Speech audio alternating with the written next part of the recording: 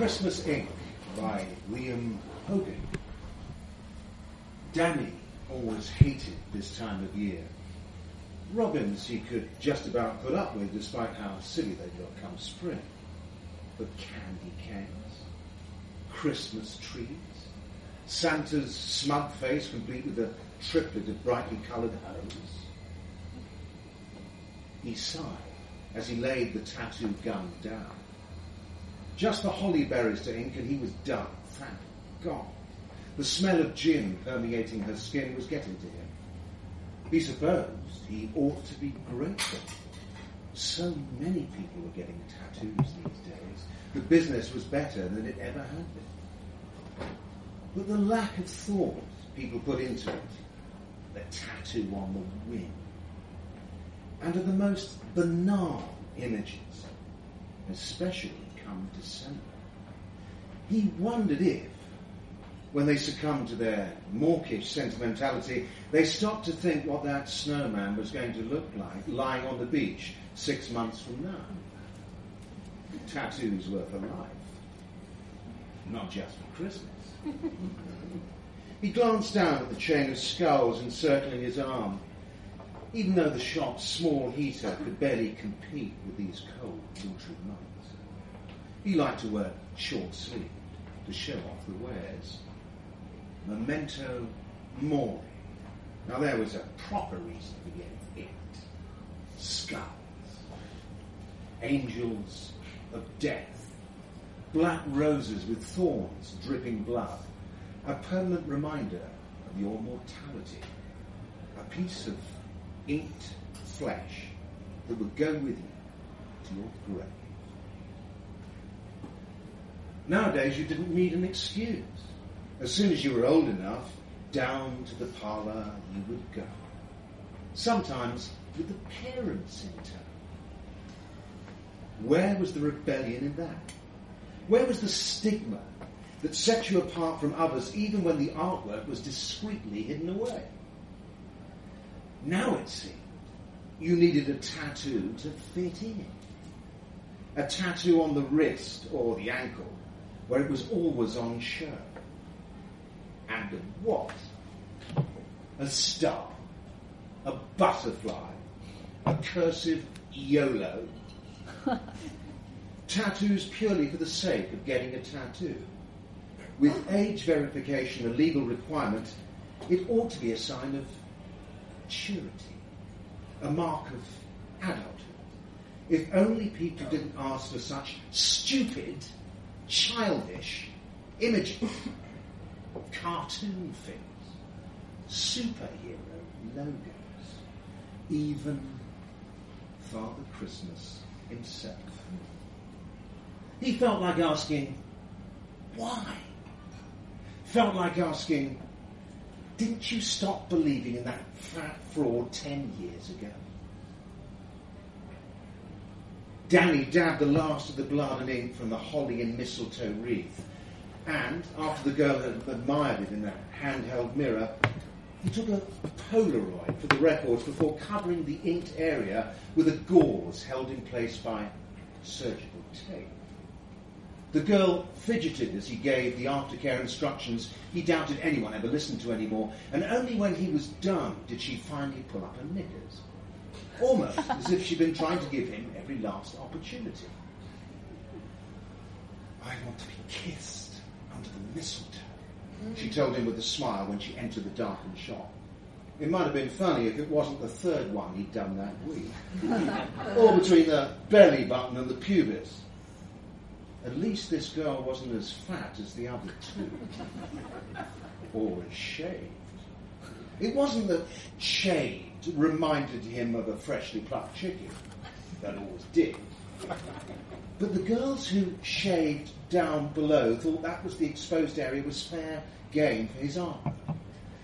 He had to warn them of potential light scrubbing, raised, sensitive skin, and the fact that they shouldn't be going anywhere near it with a razor for at least 2 months. He blamed the footballers, the pop stars and celebrity wannabes as well, but mainly the footballers. Fact was, even he, a tattoo artist heading towards the big 5-0, had less ink on him than the average footballer seemed to collect for getting out of their 20s. He wondered when they found the time.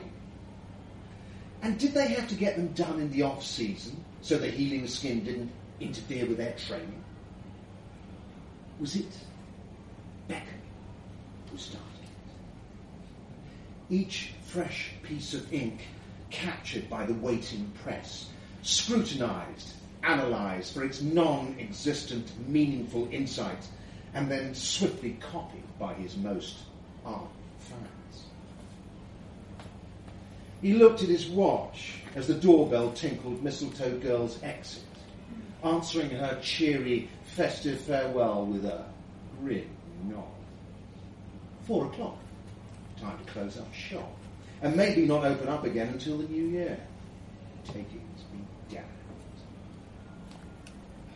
His gaze rested on the open bottle of white wine on the counter, the label unfamiliar. Something cheap. The girl must have left it behind. Presumably wine is what you graduate to after an afternoon on the gin. Or was gin yesterday's drink? The distinctive aromatics lingering long after the effects of the alcohol. He'd been aware that she got a bottle with her when she'd entered. She'd offered it to him, but he'd insisted, no drinking on the premises. She pouted. He remained stony-faced. And then she smiled. Back in a second, she said. He'd assumed she'd been downing what was left, wringing the last bit of Dutch courage from the fermented grain. That or handing it to her 2 mates who'd been lurking outside, and who had turned to go as she headed back in. It was still half full. He guessed that she and her friends had only had a quick swig instead. Time was, he'd have joined her in the drink even before he started work. If it was a full one, it'd pretty much be empty by the end, and then they'd screw. But he hadn't screwed a customer since... He remembered the tattoos, including the rose he added to her collection, but not her name. She must be getting old. And he hadn't had a drink while working for what? 5 years? He'd had a few complaints, and a nasty visit from the health and safety. But it was better for all of that. Better for him. Better for his customers. Even if, along with the plastic gloves, the disposable needles and consent forms, it was all rather sterile. He laughed. Of course it was sterile, though not in the way his tired brain had at first meant. He was drawn once again to the wine bottle. No doubt, nasty stuff.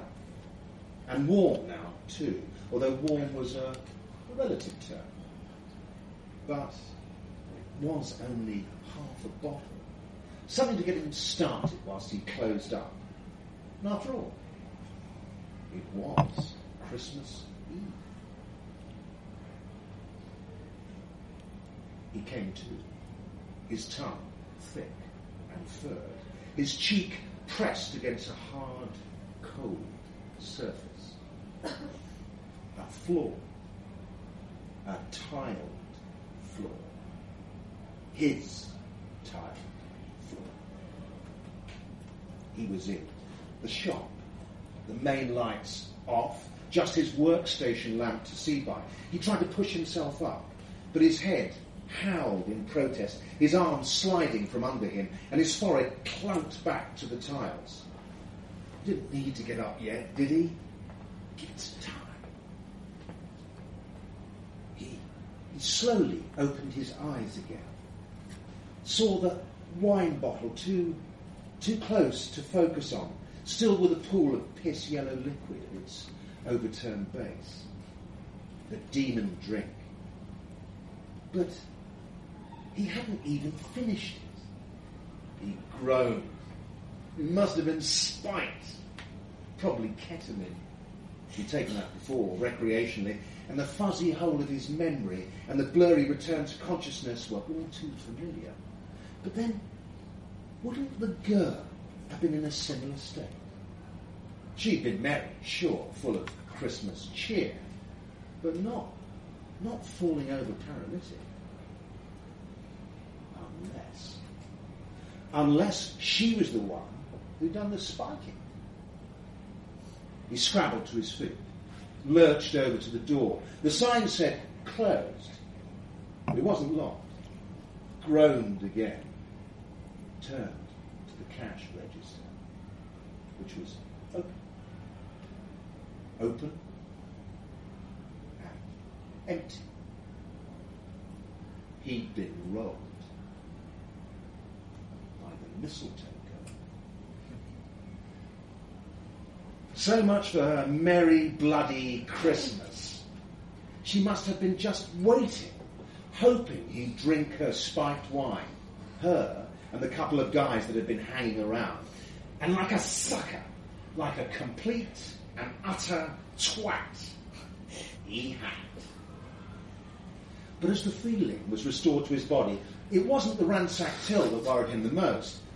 It was the tightness on his left side, sore and tender.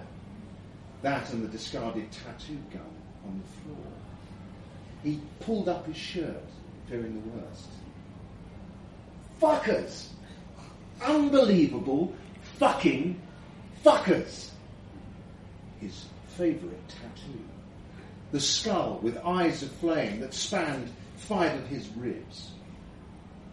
Ruined by a Hitler moustache and a cack-handed attempt at the outline of a Santa hat. He slumped into his chair. Losing a week's takings was bad enough, but this... He carefully ran a sterile wipe over the punctured flesh, trying to work out how deep they'd needle it. If he was lucky, it would slough off with his dead skin. But he had a feeling this wasn't his lucky day. Anger seethed up.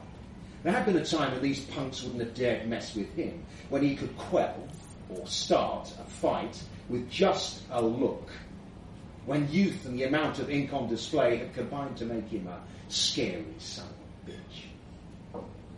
But he knew he'd mellowed over the years. But to find that he got so obviously soft as to become a victim, he gritted his teeth.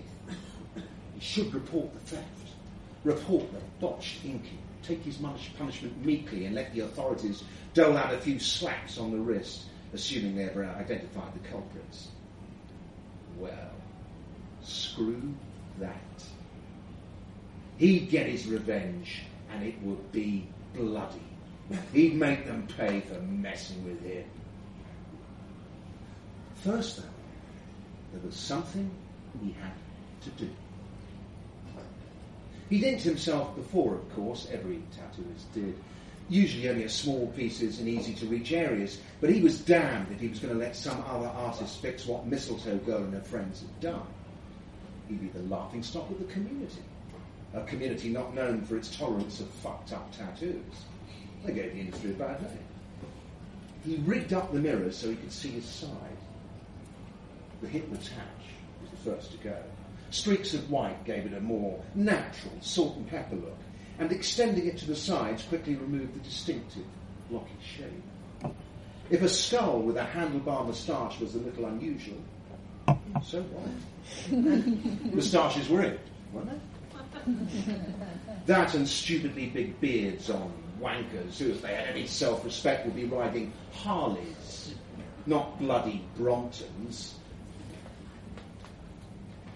As for the outline of the hat, well, flames, that would work, Danny thought. Covered a multitude of sins, flames. A lot of ink might, but you don't have to be too precise, and fortunately there was space enough to accommodate them. Christ, though, it was painful. Whether it was because he was stretching to reach, or simply because he was doing it to himself and so unable to shoot it out, but shit, it got so bad he almost reached for the dregs of the wine before he remembered what else the bottle contained. It was past midnight before he was done. His side stinging like a bastard, and his fingers cramped with tension. He doubted he'd do anything over the holiday period except seethe and plot revenge. But even so, he was pretty happy with his work. Sure, it wasn't perfect, but it was good enough never to guess it hadn't been planned all along. Even if he'd have to grow his own facial hair to match the now bewhiskered skull. And maybe it was time to reinvent himself anyway. He'd make other changes. He'd stop doing anything he didn't fully believe in. No more cute kittens, stupid mottos, or bloody unicorns. If he couldn't convince them to get something real, he'd send them to one of the other parlours that kept springing up. Change his window display. Change his name. He'd always wanted to be a Dane. And after all, what was stopping him? He'd make something good out of this festive disaster. It was only as he was unclipping the mirrors from the stand and one tilted upwards that he saw something written colourfully across his forehead. Oh, he muttered, reading what the mirror showed. His face crumbling in despair as he translated it the right way round. Unfucking believable. Ho, ho, ho. Ho, ho, fucking ho.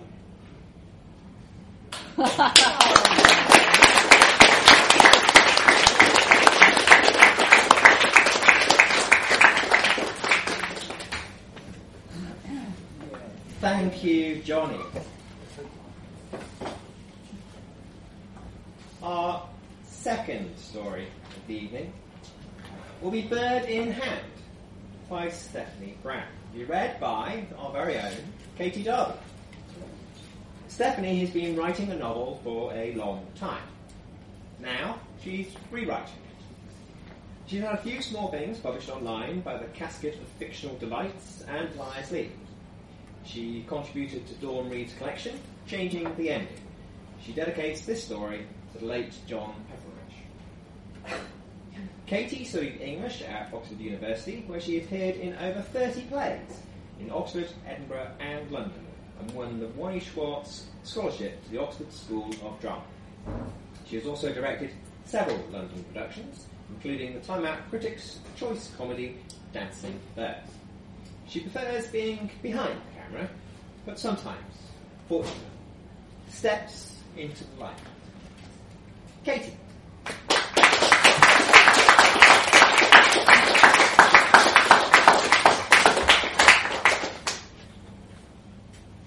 Bird in Hand by Stephanie Brown.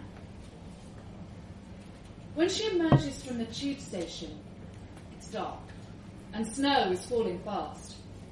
Fat white flakes stick to her thin coat. Which way to turn? Up this black slushy road or down? Apart from the odd car, there's not a soul to be seen. She's never been north of the Euston Road before, and here she is in the icy wastes of St. John's Wood. No sounds of celebration. You never guess it was New Year's Eve. She knows 1969 will be a happy year, a thrilling year. This will be the year she falls in love. When the boy invited her to his friend's party, he used a fat, stubby pencil to write the address in her notebook. Such a pretty little book, cloth-bound, printed with the William Morris strawberry thief design, greedy, thrusting, speckle-breasted thrushes stealing luscious summer fruit. Strawberries and sunshine. Hard to remember the scent and taste of summer. The snow is definitely settling. She turns left and walks uphill. Could this be the road? Big double-fronted houses, steep hill, hard-to-read sign. Vanity made her leave her specs behind. But she wants to look her best, loads of mascara to show up the blue of her eyes. How lucky she was to sit next to him on the coach on the way to her very first anti-apartheid demo. To be invited to a party by someone that funny and sexy, a face like a fawn, those slanted eyes and eyelashes as curly as his hair. Her boots leak. Their soft blue suede, so trendy when she spotted them in Beaver. She never thought about London having real weather, not like Wiltshire. She'd be wearing Wellingtons if she'd stayed at home. Boxing Day, walking the downs, high on the hills, looking down on the hunt, a ribbon of hounds rippling across the landscape. Daddy was cross. Said surely she didn't need to be back in London quite so soon after Christmas. But he had a leg to stand on when she said she had an essay to write. Simply had to be back at the college library. This must be it. Number 12. Steps up. Big door, fat black cast iron knocker. A goat's head. Leering expression. Street lights glinting on the horns. Old-fashioned bell button. Mittens make it hard to press. No one comes. She listens to the soft silence, stamps her numb feet on the slippery top step, descends, notices a side passage. The house is divided up. A painted arrow on the brickwork points towards the back. 12A. Slippery path, careful. She's sliding, falling. Oh! Soft landing. Lucky she's wearing her maxi coat. Good old Bieber again. She rises, shaken, beats impacted snow from soft black wool with ineffectual mittens, and proceeds towards light, spilling from a window at the back of the house. Virgin snow glitters. Glass door with bell, a broken burring noise resonating distantly. Voices. A man, 50-ish, bushy grey eyebrows, jerks the door open, sticks his head out, peering round the frame. Yes? Unfriendly. Irritable. I've come to the party. Mark invited me. Whose party? I don't know. He just gave me this address. Who is it? A woman's voice from within. Some girl says she's been invited to a party. The man shouts back into the house. His head retracts. His voice lowers. Covered in snow, almost whispering, a bit odd. The head, the eyebrows re-emerge. No party here, dear. Maybe you should be trotting off home. Retrace steps. Except she can't. Already they've disappeared. This time she falls against a snow-laden privet hedge. She must have mistaken the number. Try next door, but that's 14. All right then, the one before. No lights, shutters closed, attacked by rosebush. Getting closer. No, damn it. It's 10. Stumbling back. If only she were wearing a maxi dress instead of this frilly little chiffon number. Ease down the skirt, clench the bare and tender thighs, which flinch in the cruel chill. Maybe this is the wrong street. If she doesn't get to the party, she'll never see Mark again. London's so big. Before she came to university, she'd only ever been to Oxford Street for shopping, and the theatre at Christmas, of course. Peter Pan, Toad of Toad Hall, the Royal Shakespeare once on a school trip, A Winter's Tale. These sorts of things are so childish compared to being a Londoner, owning an A to Z, going to a party in North London with a bottle of Liebfraumilch in your bag. She hopes no one notices that it's only 3/4 full. left over from another party, a really, really boring party, full of economics students chewing twiglets and droning on about Keynes. Tonight's party is going to be fabulous. Mark's friends are probably doing literature and theatre studies, Slavic languages, maybe even philosophy. It can't get sexier than that. She pictures them dancing all around her, all velvety and glittery with furry Afghan bits around the edge.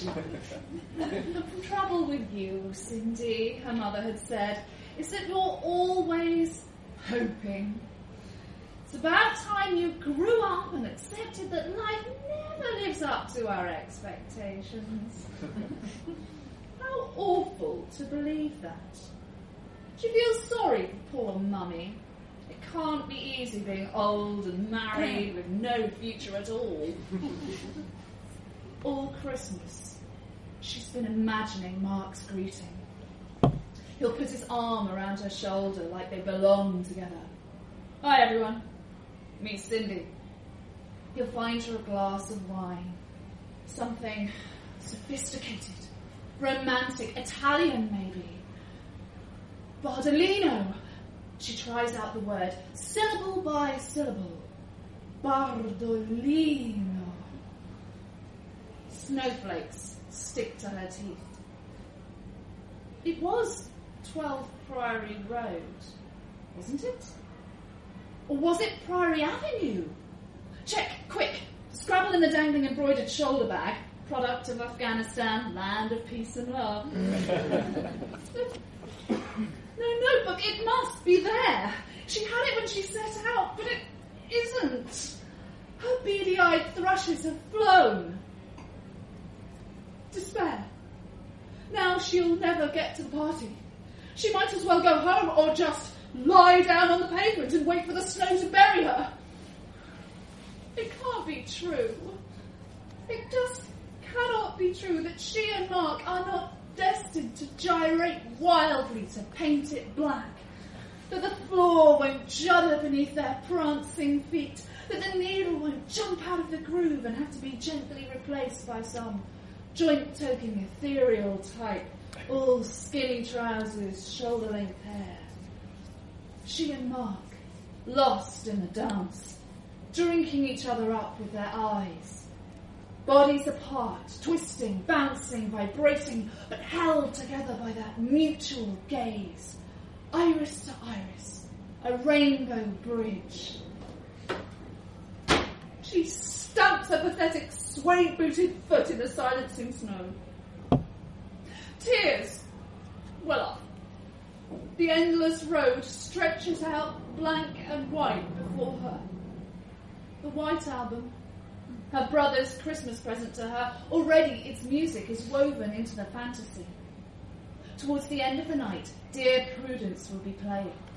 By then they will be heavy-limbed with tiredness and desire. Mark will draw her towards the mistletoe, which hangs... Where will the mistletoe be hanging? Not above the doorway, that's no good. People bumping into you all the time. Excuse me, sorry mate, just need to get to the kitchen, see if there's any beer left. No. It'll be hanging from the antlers of a stag's head above the mirror in the quiet of the empty hall. Mark will embrace her. Cindy. Oh, Cindy. He'll murmur into her hair, her rippling hair. She's sitting on the curb, snow soaking into her coat. She's reached a point of frozen ecstasy. Wake up! This is what happens in the Arctic. No, Shields, next moment the polar bears will get you. Remember your primary objective. Find the notebook. How could it have got out of the bag? Wait a minute. What about the fall? Slither back towards number 12. Cling to the solid snow-capped gatepost with sodden mittens. Stop for a moment just to catch your breath. All sensation lost in feet. Think about Scott, Oates, and maybe sometime. Momentary mental swerve towards Scott's porridge oats. Steaming bowl. When did she last eat? Oh, it feels like years, it seems. Now set off along the path. Cautiously slither round the side of the house. Light from the back window has reduced to a slit. The curtains are closed. Her footsteps have again been obliterated, as if she was a memory repeatedly shut out. Jazz seeps from the house now, a distant, almost indistinguishable trumpet. How will she find her poor little book in the snow and the dark? Better remove the muffling mittens. She crouches and fumbles through a snowdrift near where she might have fallen. Under the privet is a dark and snowless space. Sound of the back door opening. It's that girl again. She's crawling round in the snow. I told you she was disturbed. And then the woman's voice. Better dial 999. Don't open the door. You can never be too careful, not since they closed the special unit. Oh, don't fuss, Hilda. Hands too cold to feel. Give up? No way. Think of his eyelashes. That sleepy look. Those jutting hips. And all the time, whenever the mind rests on him, there's that fluttery feeling in the stomach's pit that must mean love. The one chance. The real thing. Thank goodness. Here it is. Her hand clutches the soggy little book just as another hand grasps her shoulder. Now, dear, isn't it time you stopped crawling around that bush? I'm sure your friends will be worrying about you. She shakes herself free, spins round, bounds and slithers down the path. She ricochets from privet to gatepost. Behind her, snow crashes and crumples down in cosmic avalanches. Lamplight makes 1,000 tiny rainbows gleam in the frozen crystals. She's back on the road, triumphant. The blood is flowing again in her frozen feet. Didn't she always know that hope and perseverance are their own reward? She's absolutely certain to find him now. Love. That warm bird, that feathery strawberry stealer, is back within her grasp.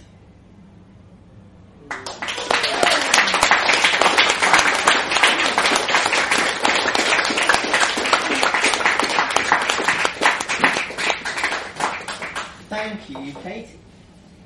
It is time for our first Krampus Cracker reading of the night, which will be Letter to Krampus by Alan Gray. Will be read by Carrie Cohen. Carrie.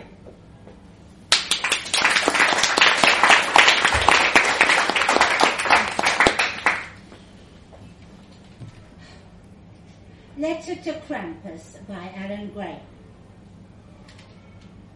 From the desk of the precocious Mo Overwinkle, aged 9 4/5. Dear Herr Krampus, last December, my parents told me to write a letter to St. Nicholas requesting my gift preferences. This year, however, I have been informed that my naughty behaviour means I will not be getting any treats and should instead expect a visit from the Krampus. Oh, I cannot deny that this year I have acted in a fractious, disobedient and wicked manner. Indeed, tonight I find myself sent to bed early as a result of a particularly light-fingered trip I made to the cake shop. However, my domestic exile has granted me time to consider my, dare I say, our predicament. I have come to the conclusion that we share a similar attitude towards respectability and good behaviour. We are, in our own ways, monsters. It therefore makes little sense that we are set against each other by saints and parents alike. I have therefore decided that this year I should write to you and propose that we make a deal. Rather than accept our fate, we combine our forces for the purposes of mischief. Firstly, I am aware of the location of the safe where my parents store all their valuables. I suggest when you arrive to dole out the punishment prescribed by our so-called betters, I instead lead you to this location. You can use your black arts to unlock the safe and we split the contents 50-50. I've also successfully found where St. Nicholas has hidden the presents from my annoyingly well-behaved younger brother and incessantly noisy, smell-generating baby sister. My second proposal is that we spend time sabotaging their toys and eating their sweet treats. I also have pens for the purposes of vandalising their brand new picture books. But my parents will recognise my handwriting. I hope your clawed hands are capable of adding rude words and filthy images. Finally, and I hope you don't take this the wrong way, but I would be grateful if we could make use of your unique facial characteristics. Next door lives the prim and proper Anastasia Schönblumer, who thinks she's much better than me. I have a feeling that were you to peer through her window at midnight, she might not feel so superior.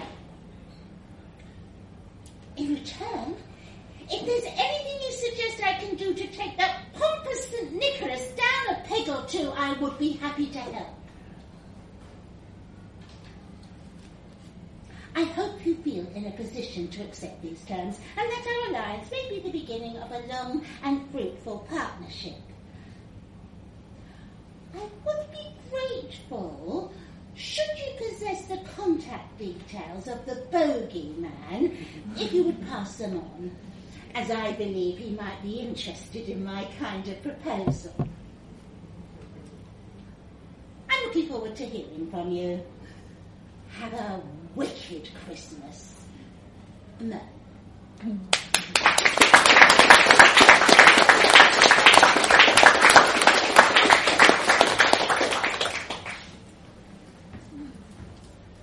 Thank you, Karen. And now the final story of the first half, which will be Rock Bottom by David McGrath, read by Paul Clark. David has been published in Litro, Open Pen, Weird Lies, and An Earthless Melting Pot. He's won Story Slam, came third in Wordsworth Jam Story Competition, and was highly commended in the Manchester Fiction Prize 2013. Paul trained at the Central School and always got cast as a bad guy, or a monster, or for a bit of rarity, a bad monster. Now a photographer, technologist, and occasional performer, he finds the League stories islands of relative sanity in his life, which is what? Oh.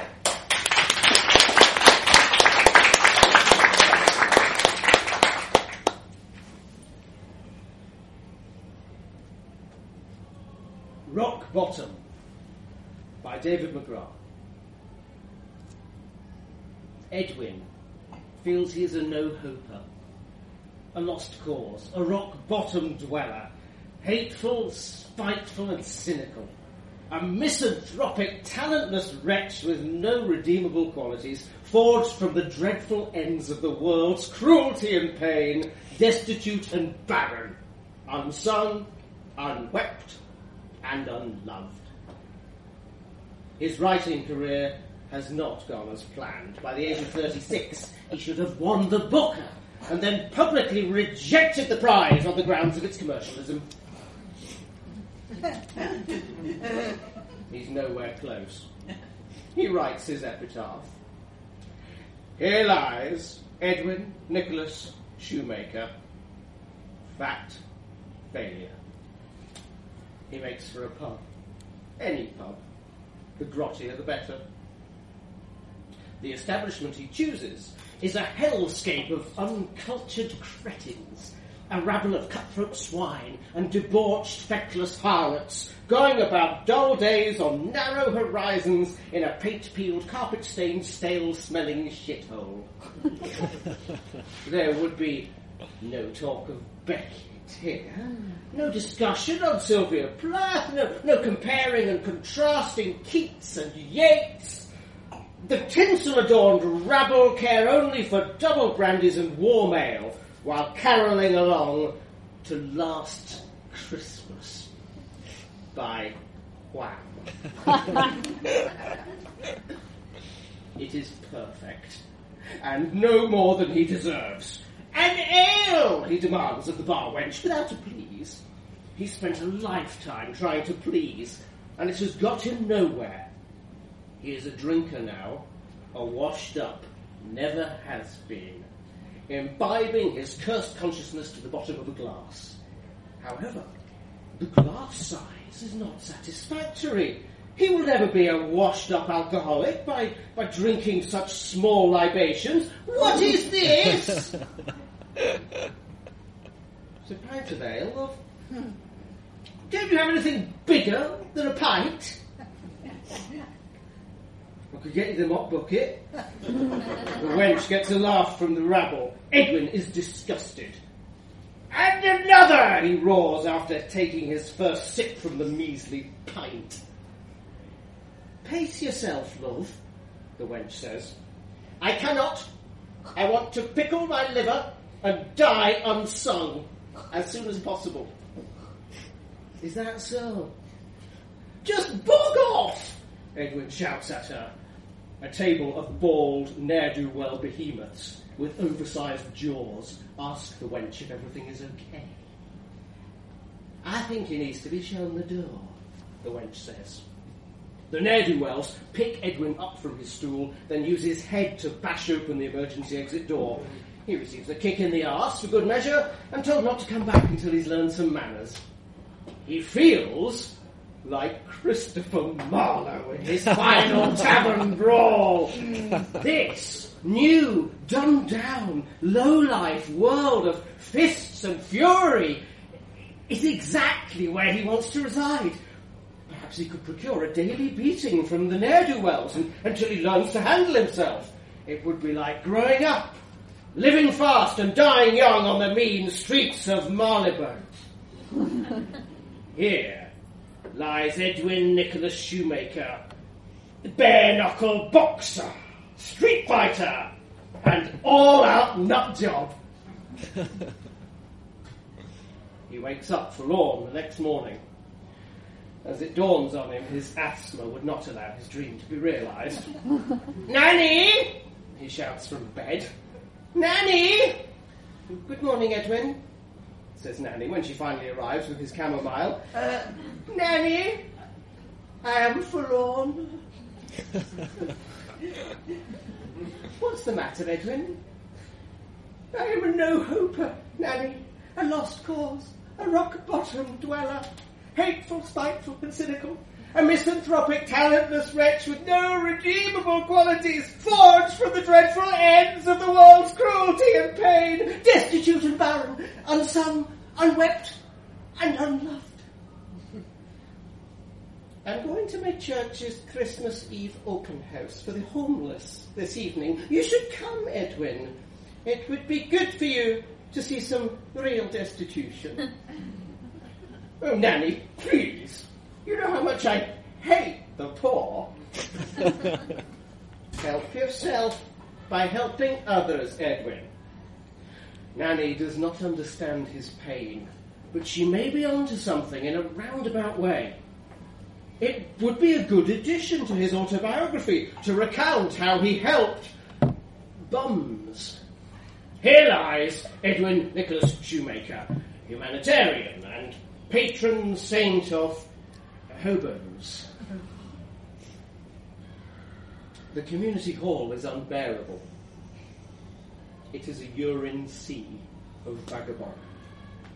They are torn, tattered, and weather-beaten, all sitting in long rows of makeshift tables being served tea by holier-than-thou, goody-two-shoed bastards in Santa Claus hats. Last Christmas, by Wham, is playing on the sound system and Edwin wants to die. Hi there, newbie, says Father Michael, leader of the goody-two-shoes. He's wearing reindeer antlers. Edwin hates him instantly. So, you're the famous Edwin, Father Michael says, extending a hand. We've heard a lot about you. Try as he might, Edwin cannot refrain from handing him back some of his famous rapier wit. So, what are you serving the masses this evening, Father? Apart from opiate, that is. Edwin was delighted with himself. That was such a good one. Here lies Edwin Nicholas Shoemaker, existential thinker and fervent dismantler of organised religion. Someone's a fan of Nietzsche, Father Michael says, unperturbed by the slight. Nanny! Edwin beckons. Nanny! Edwin, Nanny says at his side. There's no need to shout. Nanny, this priest just touched my balls. Excuse me, Father Michael gasps. I'm very sorry, Father Michael. I'll get him something to do in the kitchen. Come on, Edwin. Now. Edwin sticks 2 fingers up at Father Michael behind Nanny's back. Nanny gets Edwin alone. Edwin, these are frail men and women that don't come from the same privilege as you, carrying a lot of sadness. What do these bums know of sadness, Nanny? Talk to one of them. Find out. Well, I'd rather they line themselves up and I give each one a lick. You really are incorrigible, Edwin. Nanny has gone too far. Nobody calls me incorrigible, Nanny. Nobody. Edwin marches himself up to the dirtiest, smelliest bum he can find. You there, he says. What made you decide to become a bum? What's it you? I'm a writer, sir. I come with an offer of immortality. The bum begins to recount his life story. He goes into monotonous detail of heists and bank jobs, tiger kidnappings, yarns of knocking over armoured cars with portable cranes and industrial-sized angle grinders, of graveyard scams, dirty cops, successful and unsuccessful drug dealers, of surviving in the nick of murder and revenge assassinations with twist endings, then of just being tired of it all, of wanting redemption, of trying to be good rather than bad. It is uninteresting ridiculousness, not worthy of being transcribed, and Edwin tells him as much. He moves on to the next bum, an old woman of about 50. What's your story? Edwin asks. I was a prostitute, says the woman. An alcoholic and a drug addict too. Father Michael helped me give it all up. And I thank the Lord every day for putting such a great man in my path. What a tosser! Edwin declares. Who is Father Michael to tell this woman what she can and cannot do with her own body? Religion claims yet another victim, he tells the woman. Yet again, it manages to indoctrinate someone into believing their life is wrong, the church's way is right. You are your own woman, free to do what pleases you, madam. Well, I'm really content now, says the woman. Wouldn't you be more content with a A little something something to help you sleep at the end of a hard day on the streets. Surely there's some childhood trauma that niggles on your mind when you're all alone. I'm not sure that's such a good idea, says the woman. I mean, sometimes I wish I had something to help with the arthritis. Of course you do, says Edwin. You're flesh and bone, after all. Do what makes you happy, madam. Our time on this earth is fleeting. And I do believe that we happen to be under some mistletoe. Edwin throws her his famous come hither lip curl. Would you like some company? The woman asks. I could provide that, I suppose. Edwin slips the woman a 50, and they make for the disabled toilet. Here lies Edwin Nicholas, shoemaker, lady killer, and pimp extraordinaire. Afterwards, the woman runs off to procure medication to help with her arthritis. And Edwin starts to feel pretty damn good about himself. He hands out £50 notes to all of the bums on the condition that they use it to do exactly the opposite of what Father Michael tells them. He tells them that they are Father Michael's dancing bears, his caged monkeys, whose sole purpose is to help Father Michael and his goody two-shoed sycophants feel better about stuffing their fat faces with truffle. That's it! Fly! Fly, my pretties, fly! He shouts as he throws out the cash. That's enough, Edwin, Father Michael says at his side. A £50 note will not solve these people's problems. Begone, turbulent priest! Edwin shouts. Edwin! Nanny says, but Edwin cannot hear her, for he is on a different plane of consciousness now. He is consumed with purpose. He is a juggernaut of resolve. Father Michael and the goody two-shoed bastards pick Edwin up by the arms and legs and use his head to bash open the emergency exit door. He receives a kick in the arse for good measure and is told not to come back. That's right! Cast out the truth-sayer! Your time will come, you bastards! Your time will come! Edwin sits down on the footpath. He feels dizzy. His noggin has taken quite the hammering in the last 24 hours.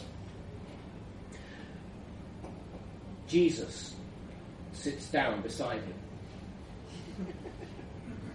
Hello, Jesus, Edwin says. Happy birthday. Thanks, Edwin. Jesus says. How's it all going? Edwin tells Jesus everything. All about the drinking and the fighting, the cheap sex in the disabled toilet, the falling out with the only person who actually loves him, about abusing the church, about feeling lonely and betrayed, the hatred he feels for the goody two-shoes and mankind as a whole, about how he tried to make things good but only made them worse, about feeling that the years are slipping him by faster than he can get a handle on, and about how he fucking hates Wham. Jesus thinks on it all for a moment. Christmas, he shrugs. Come on, let's go score some coke.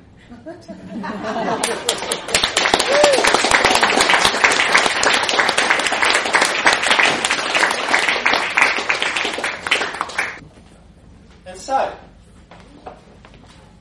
we are on the penultimate story of the night, which will be Whitewash by Xanthi Barkham, read by Gloria Sanders. Xanthi's fiction has appeared in Open Pen, Notes from the Underground, and One Throne. She's currently studying for an MA in Comparative Literature at Goldsmiths, University of London, and working on a novel. Gloria's work includes audiobook narration for RNIB and frequent collaborations with the Cabinets of Curiosity. She's performed The Clock, her devised one-woman show with Hide and Seek Theatre at the Brighton Fringe, Pleasance Islington, and the Art Scene Festival in Ghent. She is fluent in Spanish. I'm not sure why she's telling us. Gloria!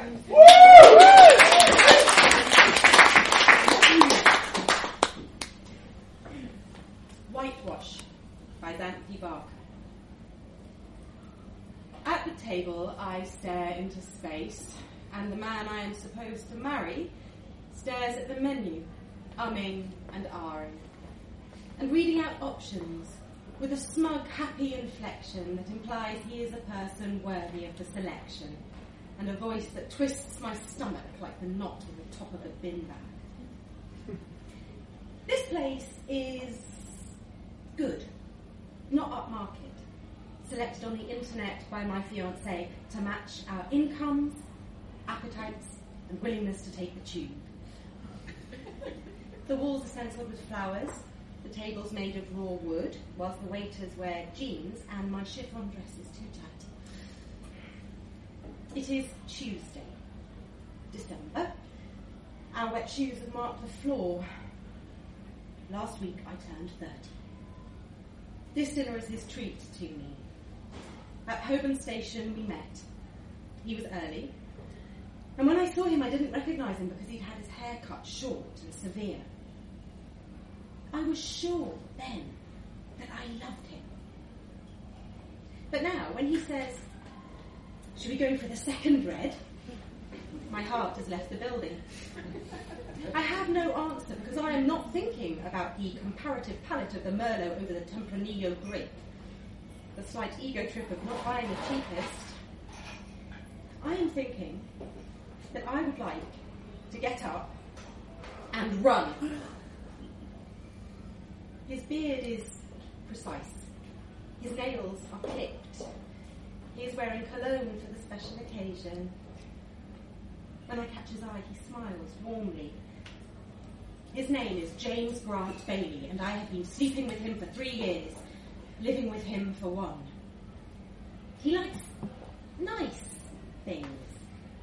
Long walks in the autumn, subtle foreign language films, news night, a lie-in on a Sunday.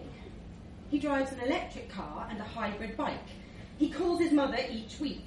Yes, and to top it all off, he is capital G good. His job and passion is to secure adequate housing for the disabled and the elderly. Possibly, he is flawless. I'm thinking cold egg and smoked ham hock. Eye grinning at me over the recycled paper menu, feet square under the table in shined black brogues. I try not to bite the thumbnail. He is keen, hungry, and brimming with goodwill. He is freshly pressed shirts and clean pants, folded tea towels and bake your own bread, a whitewash every Sunday. We are an independent modern couple. He is nodding at the waiter. Yes, we're ready. Emily? Then he is nodding at me, because ladies come first. Always, every time, like clockwork. Derek, our waiter, agrees.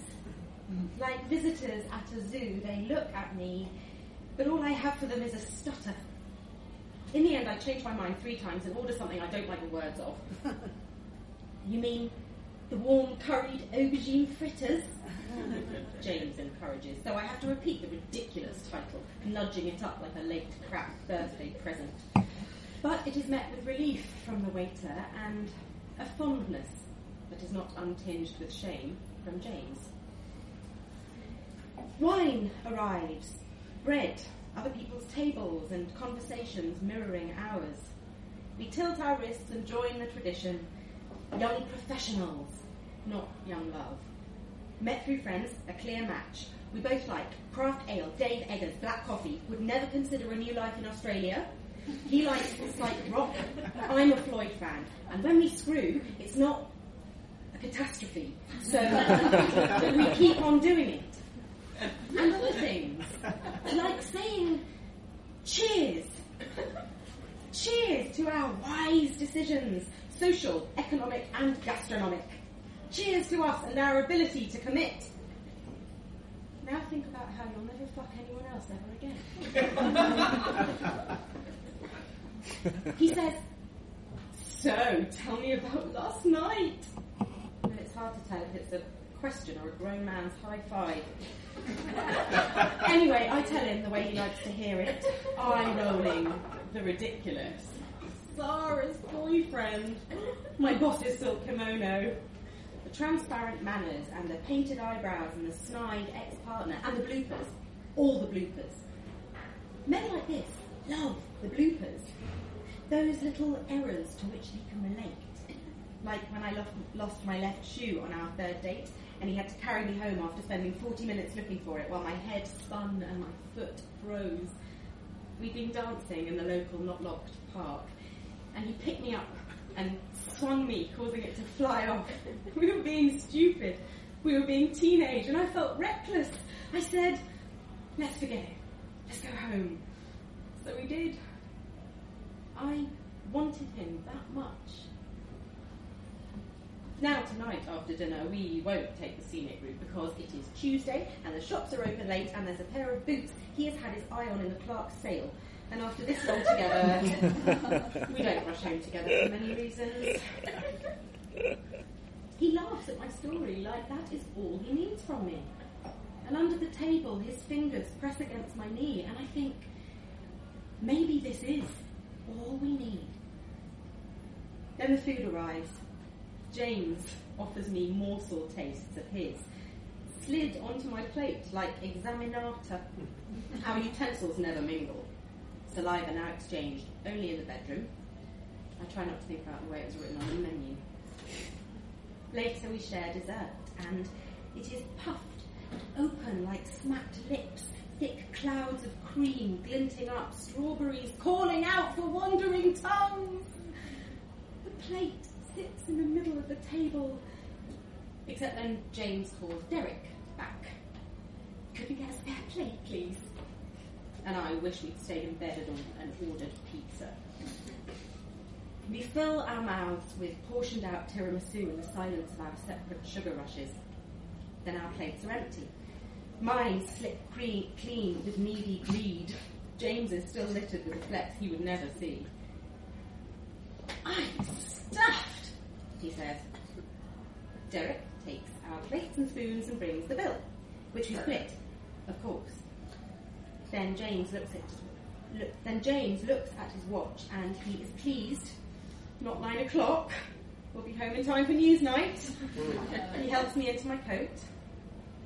Well, this was a find, he says. He hands me my umbrella, and I think of Margaret Atwood and the 70s and the woman with her fiancé and all the things she doesn't have the words for not wanting, and the time that every time she grasps, and the way that every time she grasps at something that might explain it, the man stuffs something else in her mouth, like a lobster or a piece of chicken or an invitation to be grateful. Fresh air, James announces, like it's a spell he's casting. The air is fresh. Yes, it blasts us into December and out from beneath the blanket of mid-range wine. He is putting on his gloves, straightening his scarf that dovetails around his neck, pushing a hair from my lip with his leather-coated finger like it is a piece of spinach caught in my teeth, and kisses my child head. Shall we? He says it with a sparkle in his eyes, which he has put there on purpose, as a semiotic to something he does not know, but has witnessed on TV, in second-hand anecdotes, in recommended novels. For a second, he offers up his armpit in a side-folding hug, and for that second, so abrupt, so filled with relief, I am in love again, folded against his torso, so close to the heart that I am drunk in warmth. But he releases me. He shakes his arm free, looks up at the Christmas lights. I slip my arm through his elbow and look across to the street. where there is a man pulling the shutter down on a shop, and he is wearing just a t-shirt, but he doesn't look cold, and I want to run over and stand beside him like he is the fire for all of us. Then Jane says, I could do with a hot coffee. What do you think? So I have to look at him instead. We set off, walking side by side in the overlit streets and talking about the leak in the bathroom ceiling and how he wants to fix up his bicycle this weekend and buy a new lamp for the kitchen. Then his pace slows and he clears his throat with a theatrical and keeps flicking his head around to look at me, so I will start to think he is going to say something, which he is. Emily, He says, it's been lovely tonight. Really lovely, hasn't it? I tried to say yes, but it comes out as an He nods, takes methodical steps and clears his throat a second time. Sorry I've been such a grump of late. He chuckles lightly and decidedly like that at the end of the matter, and I am nodding and and all the time still walking along whilst my brain says, What? What does he mean? Of late? What does he mean? Such a grump. He has been exactly as he always is. Stoical, level-headed, emotionally mute. And then I wonder if this is what he was apologising for. This lack, the felt shape of all the things he cannot say, and that this is all he has to offer in the way of intimacy or love or vulnerability. This one chuckled out phrase, shop bought and too neat, tossed onto the high street like a guilty pound coin into the hand of a man too young and too sad to be living cold on the pavement. It is not enough, I want to tell him. It is not nearly the beginning of enough. Then he takes my hand and gives it a squeeze, and it feels as empty as his words sounded, and my hand shrinks away whilst I hear his voice echo in the vacuum of mine not speaking.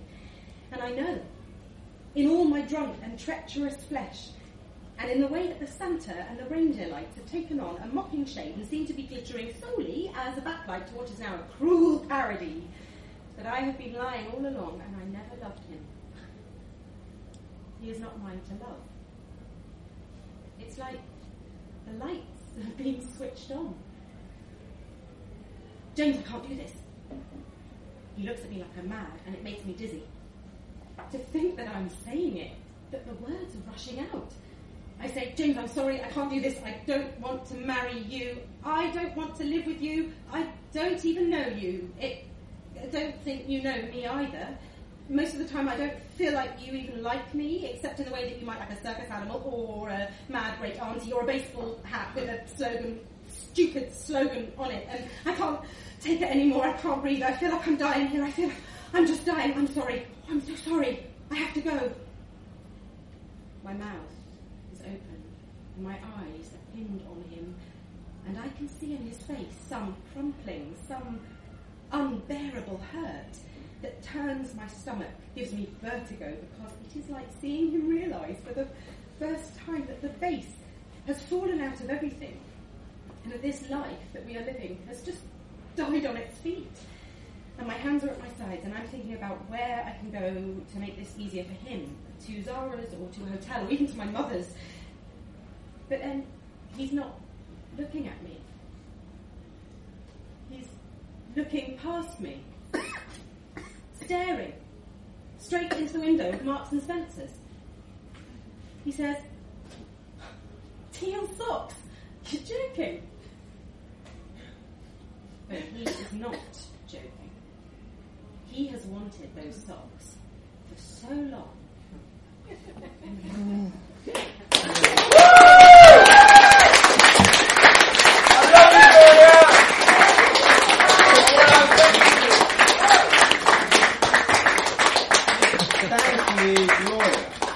It's now time for our second Krampus cracker, which will be Sweet Krampusnacht by Samantha Brown.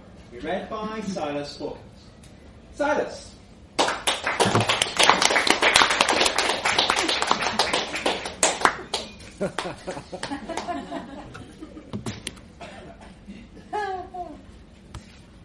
Sweet Krampusnacht by Samantha Brown. Krampus sighed as he bit the head off the mini chocolate replica of himself. How has it come to this? He thought. I used to be feared and dreaded. People were terrified of me. Mothers told their children terrible stories about how I would hold them kicking and screaming to the underworld if they were good. For years, the stories had been suppressed. First by the Catholic Church, and then by the fascists, as the tales were believed to be too frightening, too horrifying to be heard. Krampus had been forced to hide away in his cave, biding his time until he was heard and remembered again. He knew the time would come. Stories of demons and devils and bogeymen were never forgotten for long. So he had waited patiently until finally the moment arrived. Krampus was shaken with delight when he heard his name being whispered once more. He'd dusted off his chains and bells, he'd polished his horns and sharpened his fangs. He'd even bought a new bunch of birch twigs from a woodsman who lived nearby. Krampus could hardly contain his excitement when the whispers became louder and louder until they turned into shouts, which hurt his ears and set his fangs on edge. But somehow or other, he'd managed to control himself and keep his emotions in check. That was until tonight, Krampusnacht. As the sun slipped away over the horizon, Krampus had rushed out of his cave with a deafening roar. Ah! Whipping and thrashing his chains and bells around and around his head with a ferocity that not even he knew he possessed. He stomped into town, baring his fangs and brandishing his bundle of birch twigs. And all passed. But no one had been scared. Nobody had screamed, trembled, or tried to run away. Instead, they laughed, pointed, and taken photos of him with their phones.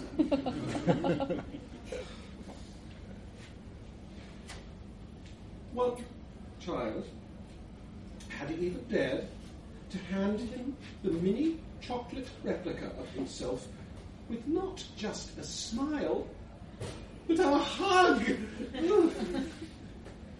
I'll show them, Krampus muttered, ripping off the replica's arm and swallowing it whole.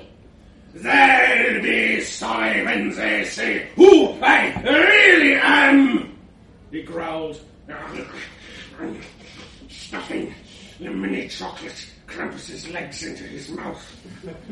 Just let them wait. I'll make sure they never sleep soundly in their beds. Again, he snarled, ramming the remainder of the sweet tasting figure between his lips. But first, he said, licking his fingers. I have to have another one of these.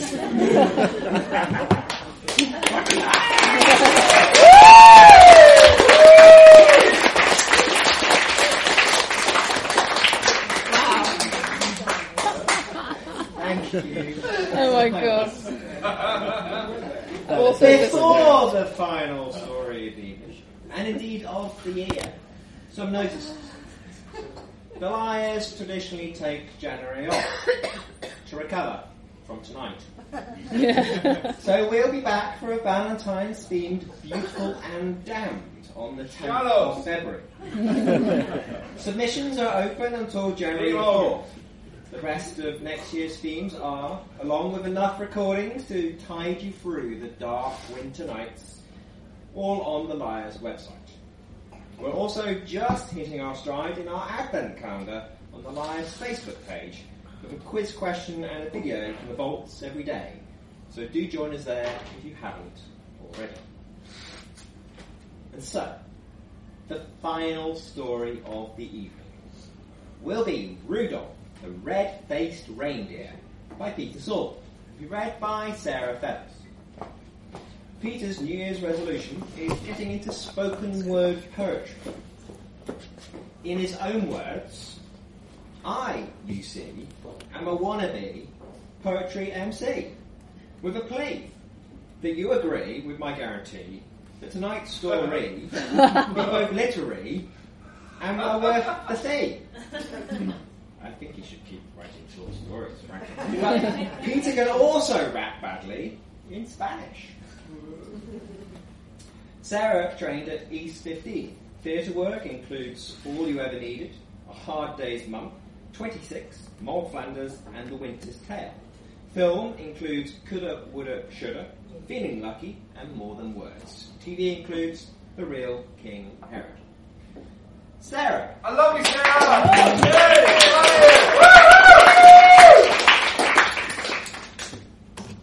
Rudolph the Red-Faced Reindeer by Peter Saul. 'Twas the night before Christmas, and Rudolph was pissed. It always happens at the office Christmas Eve party. How else do you think he got the nickname Red Nose? Reeling on his hind legs, staggering through the gaps between the cups on top of the mulled wine table, he conducted a choir of angels, snatching periodically at their halos and missing. Every time the angels drew their divine breath, Rudolph interjected with his own notes. It was on a starry night when Rudolph had another shot. All the hills were bright. It up my Rudolph's motherfucking nose! Whoop, whoop, motherfucking nose! Whoop, whoop, motherfucking nose! At lay sleeping calm and still. Whoop, whoop, motherfucking nose! In a manger bed. Oi, dancer! Rudolph shouted as she passed beneath the clump of mistletoe, disdainfully clutching her Diet Coke in a paper cup. I'd like to take you back to my manger bed, if you know what I mean. He pursed his reindeer lips suggestively, pointing at the mistletoe. It was evident by the force with which she drew her drink the dancer did know what he meant. Rudolph slipped off the table, whacking his backside as he crashed to the floor. Rolling out of the choir of celestial hosts who'd broken his fall, he held up one of their halos triumphantly as he tottered back onto his hooves. The angels, who were coked off their faces, pitched him violently with fists and wings. Rudolph managed one final, ooh, motherfucking nose! Before Gabriel, using his own halo wrapped tightly around his knuckles, broke it. After that, the company disciplinary process kicked in. It was a foggy Christmas Eve when I staggered out into the elements. I'd drawn the short straw. Mistletoe and Wayne were all snug at home in front of a cosy fire, a lousy senior bastards. I was tired of being the junior member of their law firm. Rudolph didn't look too pleased to see me. Wiping the snow from my hair, I extended my hand. Hello, I introduced myself. I'm from Mistletoe and Wayne, Specialist Employment Solicitors. My name's Smith. You're a girl, Yes. But I was expecting Marley and Scrooge, my client objected, sniffing. They represented me in my last employment tribunal. Yes, Mr. Rudolph. However, they're currently fully engaged with a defamation case against a writer. Also, Marley died, you know. Did he? Rudolph said. I didn't know Marley was dead to begin with, Mr. Rudolph.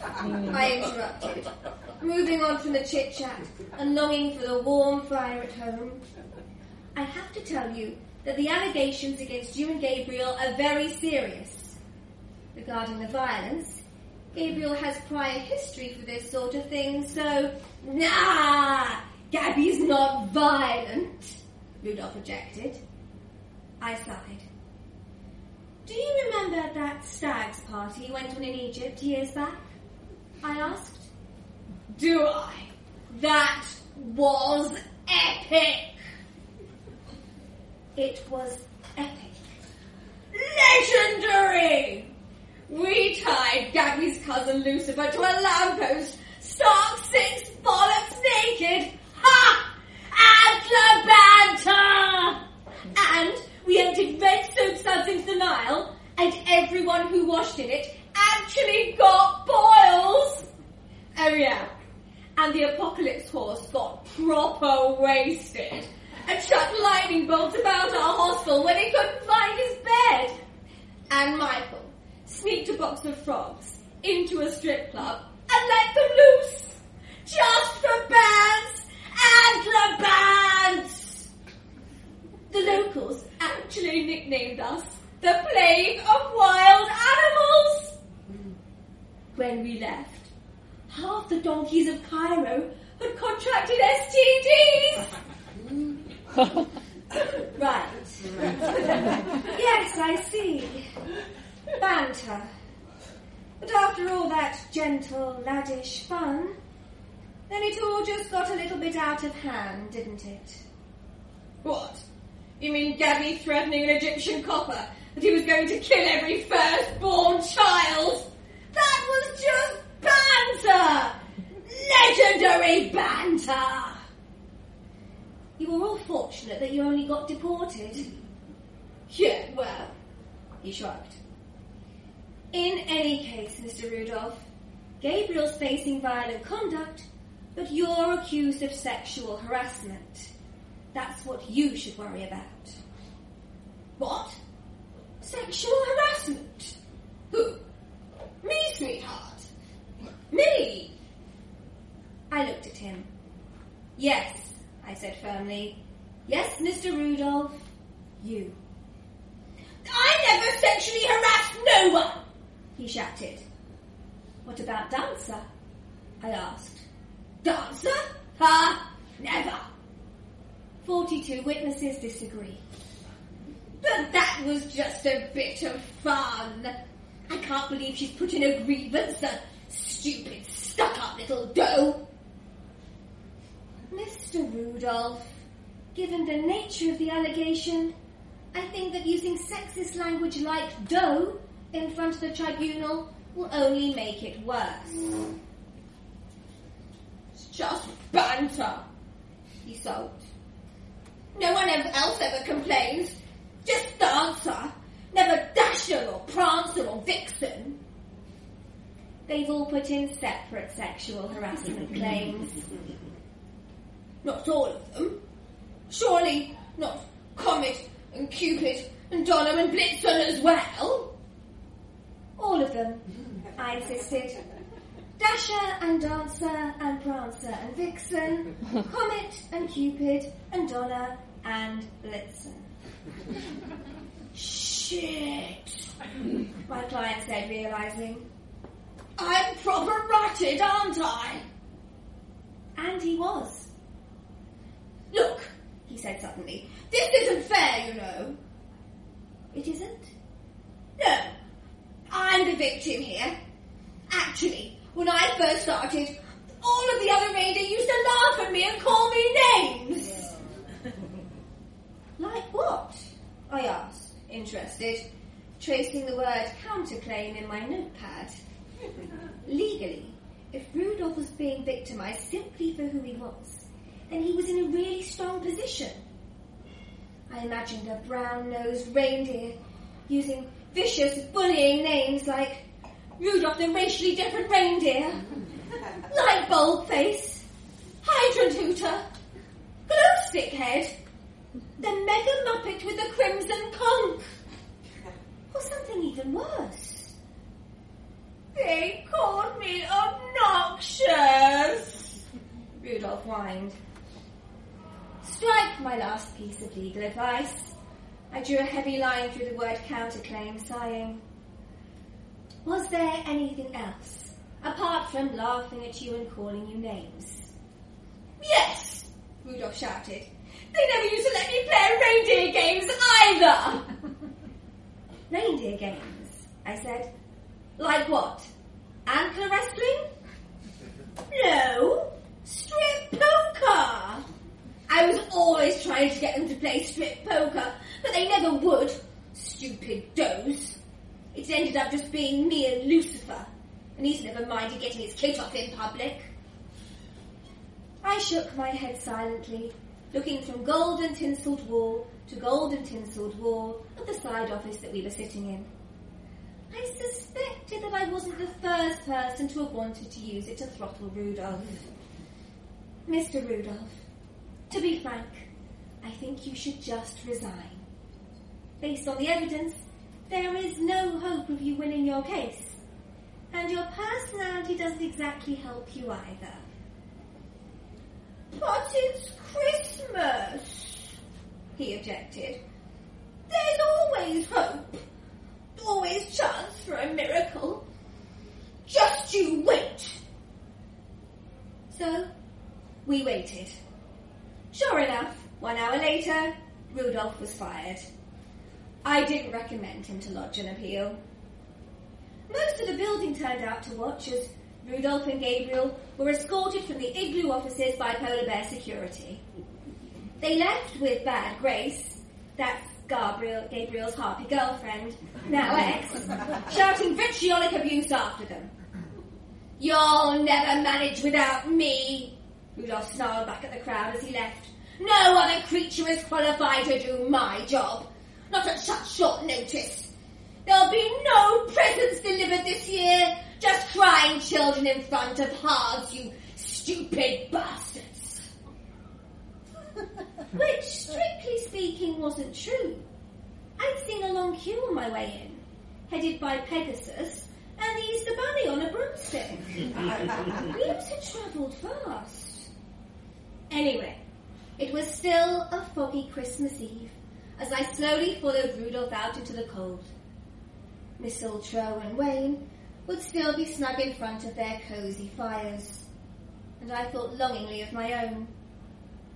Outside in the snow, I passed Dancer and the other reindeer standing around the sleigh. It was shiny and filled with presents. The bumper sticker on the back read, "Fat people are natural airbags. I don't mind if you drive too close." You look cold, Dancer said when she saw me shivering. Would you like some hot mulled wine? I nodded eager gratitude as she handed me a thermos flask. Unscrewing it clumsily through mittens, I dragged the warmth of the spirit down my throat and into my veins.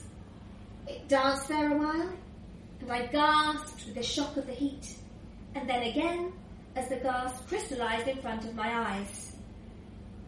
I took another swig.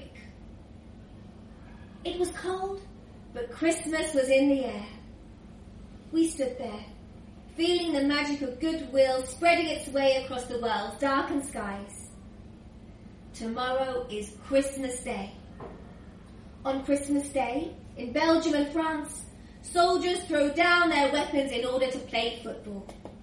On Christmas Day, Syrian Christians huddle close for the warmth of family in squalid refugee camps, singing carols and believing that there really is a future. On Christmas Day across the globe, sheepish sons and daughters who haven't called home for a year are welcomed back with open arms. Drunks exchange greetings with those wandering back from midnight mass. Eyes of rich and poor meet. The lonely receive smiles from strangers. And through 1,000 different tiny acts of warmth, those with nothing find just enough hope to keep them going for one more year, to believe, even to rebuild. Amidst the laughter and nonsense of the season, there is poignancy, and there is hope, and there is humanity, regardless of race or even religion. There's the sense of people coming together, a sense of individual and collective worth, of life and of goodwill and of Christmas. Merry Christmas, Dancer said sincerely. Merry Christmas, I replied, and meant it. We stood there pensively for a little until the moment passed, watching as the elves tried to fit the sleigh harness over the Loch Ness monster, a headlamp wrapped around his forehead. Every time that they over-tightened a strap, he wheeled around furiously and set them scurrying for cover. Dancer, do you worry that he won't be able to work as a team? Nah, she replied. Scotty's not as independent-minded as he likes to think. We'll do all right together. I asked what she thought Rudolph would do now that he'd been fired. I couldn't see him finding something else so easily, or a company that was as tolerant. Oh, he'll be fine too. They'll reduce it to 12-month suspension and an equality awareness course when they return tonight. He'll be back next year as glowy and as obnoxious as ever. You think so? No, so. There is some float the tribunal. And it is Christmas after all. Goodwill is an important tradition. I suppose so, I agreed. And we watched in friendly silence as the elves finally managed to harness Scotty. Merry Christmas! We turned. Merry Christmas, Nick, we called back as he approached, clad in the full company red. And what would you like this year, young lady? He asked me. A partnership? I tried hopefully. Mistletoe, Wayne and Smith, specialist employment solicitors. It has a nice ring to it, doesn't it? I'll tell you what, I'll see what I can do. Thanks, Nick. My pleasure, always. And now, he checked his watch. And now it's time. Now Dasher and Dancer. Now Prancer and Vixen. On Comet, on Cupid, on Donna and Blitzen. And Scotty the Loch Ness Monster too. We have presents to deliver. The reindeer ran to the sleigh, strapping themselves in with expert swiftness. And then they rose to the air with oh such a clatter. Folk ran from their igloos to see what's the matter. But I heard him exclaim, ere he drove out of sight, Happy Christmas to all, and to all a good night.